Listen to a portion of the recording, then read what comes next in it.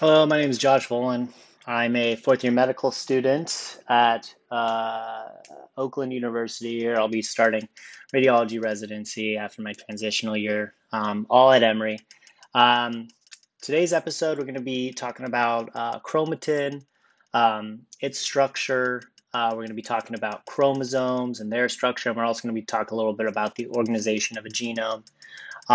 We're going to try to keep this sort of wide open and yeah, this stuff is confusing, and I think you have to sort of play around with it and work with the terminology a lot to get a good idea of what we're talking about. So I'm going to go slow, but try to just hit high yield stuff, so this still shouldn't be too long of an episode. So in previous episodes, I talked a little bit about DNA, right? So DNA, 5' phosphate group, 3' hydroxyl group on that ribose sugar, and then you have a nucleotide, which is what makes it a specific, DNA. Is it a, an A group, a T, a C, or a G for DNA, right? And this runs in the 5' to 3' direction, and then you have a another DNA group that runs in a 5' to 3' direction, right? That's bound, just bound to it, just running in the opposite direction, right? And that's what makes up the DNA double helix, right? So when this DNA double helix gets tightly wound up, it gets tightly wound using histones. It's wound around histones. And these histones can be altered either via acetylation or methylation or phosphorylation. And it causes the histone to basically interact with the DNA in a special way that makes it more or less likely to undergo replication and transcription. Um, so again, let me just go back. I want to go back a little bit. So we talked about the way in which DNA, the the structure, if you lay it out flat like a tape measure, what it would look like, right? You'd have one strand going in the 5' to 3' direction, and then the other one is basically running in the 3' to 5' direction if you look right at it. If you wind that tape up around histones, it would then look at like a basically it'd be a single chromatid. Okay, so when you replicate that DNA to have when you replicate it, you then have two chromatids, right?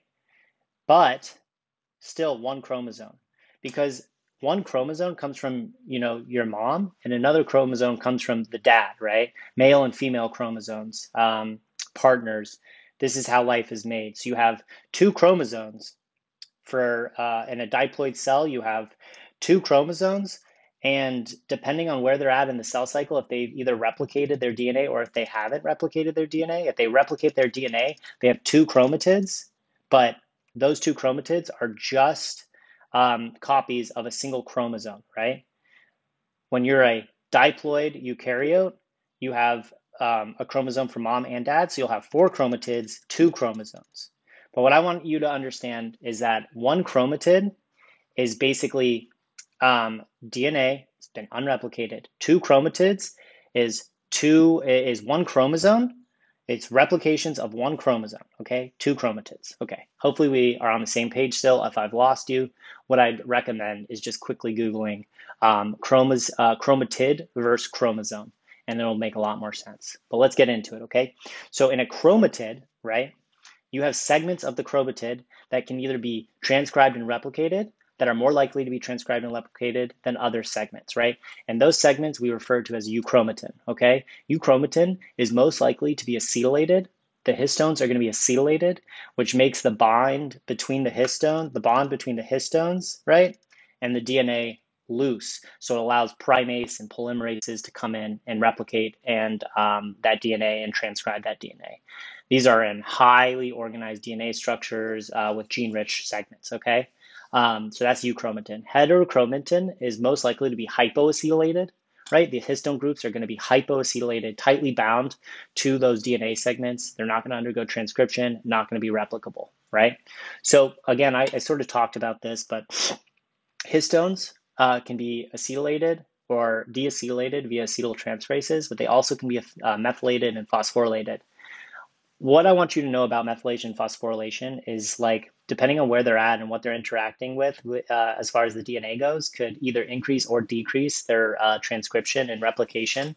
So really all you need to remember is that those exist, but really if you see a hyperacetylated region of a histone, that region is going to be replicated and transcribed at high rates. That's going to be most likely found in the Chromatin part of the chromatin structure, okay? Okay, so now I want to talk a little bit about so when we everyone has a different genetic structure. We all get different traits from our parents. We'll get into uh, genetics later on. But what I want you to understand is that when parents pass on different genetics, that's one way that we have variation in our genome. Another way is through these things, which are basically like repetitive copies. Um, and they're short tandem repeat polymorphisms. Basically, these are 1 to 6 base pair repeats. A base pair, just so you understand what I'm talking about, um,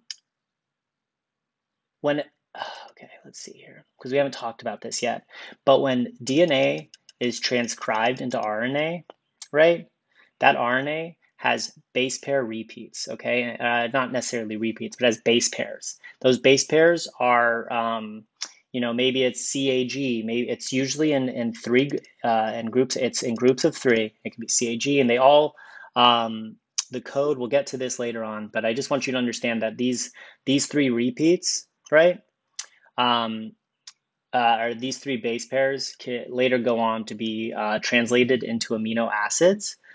But on your DNA, basically, you'll have these groupings of three that can be on repeats, and they're interspersed in areas of the DNA that are usually heterochromatin because they don't end up being transcribed, right? Because they're hyper repeats. They don't end up making proteins. What they're there for is strictly to increase the variation of the DNA, okay? Um, these are usually termed like microsatellites, mini satellites, alpha satellites, and the only difference between these is how many base pair repeats there are.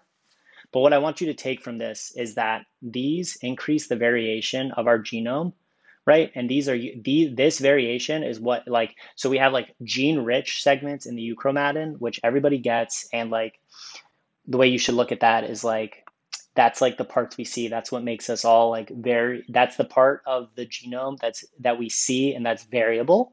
The parts that we don't see that also increases our variation is going to be found in the heterochromatin, and that's where you're going to find microsatellites, mini satellites, and alpha satellites.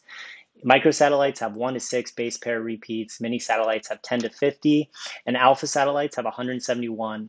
The number, if like maybe you'll get tested on that, most likely that's like professor written stuff where it's like super low yield. You're not going to see that a ton on like step exams, but just have a general idea of like where you're going to find them, right? You're going to find these repeats in heterochromatin. They increase variability. And euchromatin, these are going to be gene-rich areas that are hyperacetylated, okay? Whereas heterochromatin, you're going to have hypoacetylated.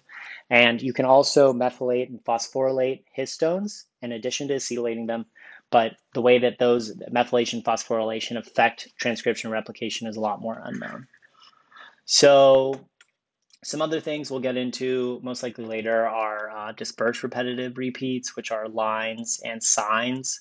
Basically, these are RNA copies that get pasted into the genome, and they basically increase transcription that way.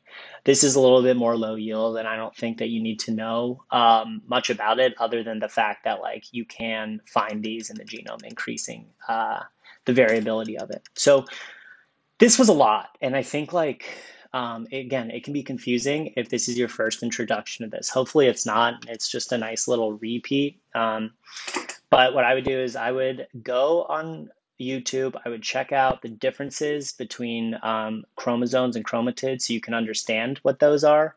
Um, and basically, what we're going to get into next is when we touched on a little bit of these like base pairs.